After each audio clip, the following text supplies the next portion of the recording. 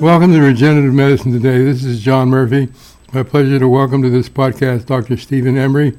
Dr. Embry is an associate professor, Department of Obstetrics, Gynecology, and Reproductive Sciences. He's also director of the Center for Innovative Fetal Intervention at Magee Women's Hospital of UPMC. Dr. Embry, welcome to Regenerative Medicine Today. Thank you. Happy to be here. So you had some recent successes in terms of fetal shunts. Perhaps you can describe your work a little bit and tell us about the outcomes. The disease we're trying to address is fetal aqueductal stenosis. So the aqueduct of Sylvius that connects the third ventricle to the fourth ventricle in the central nervous system is obstructed. It's too narrow. And so cerebral spinal fluid is created and it's got nowhere to go. So it accumulates inside the ventricles, causing pressure on the developing brain, injuring the brain and resulting in permanent neurologic disability. Our objective is to bypass the obstruction by placing a small shunt. It's about 4 centimeters long and only a couple millimeters wide. Pass that percutaneously by ultrasound guidance through the maternal abdomen into the fetal brain. So the shunt goes from the ventricular system to the amniotic cavity, a ventriculoamniotic shunt. The goal will be to decompress the central nervous system and allow the brain to develop normally. We've developed a model where we generate hydrocephalus at approximately 85 days gestation, and then we place the shunt at approximately 2 weeks afterwards. And then we've worked with the Department of Neuropathology to identify mechanisms of injury that we can evaluate the brains for to see if shunted brains have better preserved neuroanatomy than unshunted brains. In terms of this particular therapy, post-delivery, is there more necessary? Yes, the in utero treatment is just a temporizing maneuver. The intent is to prevent the brain from being injured during the pregnancy. Because that's the problem now, is the brains get so distorted from the intracerebral pressure that these kids have lifetime neurologic disabilities, epilepsy, blindness, cerebral palsy, deafness, etc. And many of them require around-the-clock care because it's just a devastating disease. But if we can prevent that from happening in the fetal environment, once they're delivered, then they can undergo the normal surgical management for hydrocephalus, which is a ventriculoperitoneal shunt. Dr. Embry, you've had some recent clinical successes with other cases. Can you describe that work, please?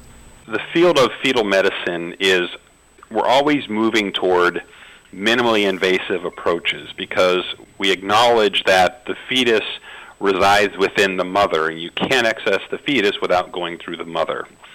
So care of the mother is always paramount.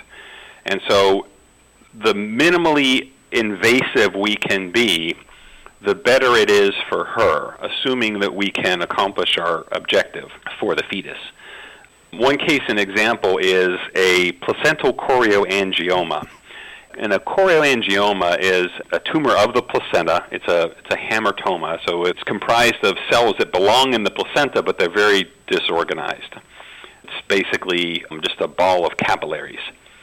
And it works as a shunt, so the fetus pumps blood through the umbilical arteries that travels down to the placenta, but instead of traveling through the placenta and back up to the fetus after oxygenation and getting rid of metabolites, a certain portion of that blood goes into the tumor because it's a high-flow, low-resistance vascular circuit. So fluids follow the path of least resistance, and the blood will flow into the tumor as opposed to into the placenta. And eventually, as the tumor grows, because it's being preferentially supplied at the expense of the fetus, the tumor eventually wins. So the fetus can't keep up, goes into heart failure, and dies. So there have been attempts at separating the tumor from the circulation, going from open cases where you can imagine the morbidity of opening the maternal abdomen, opening the uterus, taking the tumor out, and then putting everything back together, hoping she stays pregnant, a lot of risks associated with that. And then there are other approaches, laparoscopic approaches, photocoagulation approaches that deal with thermal energy, which is poorly contained and controlled within the uterus. And so we were looking for a different approach, and we came on microcoil embolization, which is what we use in non-pregnant women who have tumors that are in difficult places to reach anatomically. And so the idea was to just pass a very thin needle into the feeding vessel of the tumor and then pass a couple coils into that blood vessel and stop the blood circulation to the tumor. And that's what we did, and we had a very good outcome. Dr. Emery, what is the percentage of cases that are affected with these types of issues? Approximately 3% of all pregnancies have some type of structural or functional anomaly. So cleft lip, diaphragmatic hernia, spina bifida, etc. Of that group, approximately 5% have a condition that's amenable to in utero intervention. So it's a very small segment of a small segment of the population, of pregnant women, which is another small set of the population. So these are rare tumors, and that's important to note because no one center has enough volume to really be able to study these conditions with rigor. And so the fetal therapy community acknowledges that, and we've decided to collaborate in research. We are members of the North American Fetal Therapy Network, and that's a consortium of 35 fetal therapy centers in the United States and Canada, and we all collaborate on clinical research. So if one center sees 2 or 3 cases a year of these rare conditions, it's not really enough to move the ball down the field. But if you have 35 centers that have 2 or 3 cases a year, now you're really able to start studying these cases and hopefully getting better outcomes. And it sounds like you are getting better outcomes. Yes, we are. Dr. Emery, what's the future hold in terms of these types of cases?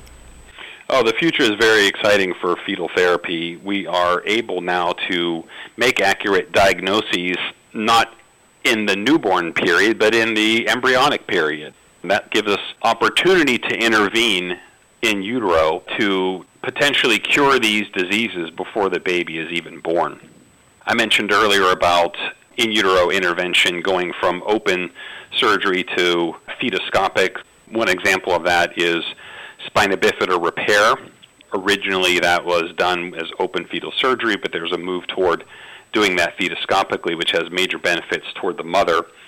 But also we're moving into the arena of gene therapy, where conditions can be diagnosed in the first trimester, and then gene therapy can be applied that can potentially avoid the disease in that individual. And that's very exciting. And that's just around the corner. So truly that is exciting. And at what time frame are we talking about availability of these types of therapies? Probably 5 years. That's a short time in terms of types of issues one faces, bringing new medical technologies to the forefront. And it all comes down to support, financial support for research so that we can fully evaluate these conditions and find better ways to treat them. It's all done through science. So Dr. Emery, thank you for joining us today and sharing with us your pioneering research and your clinical implementation of these therapies.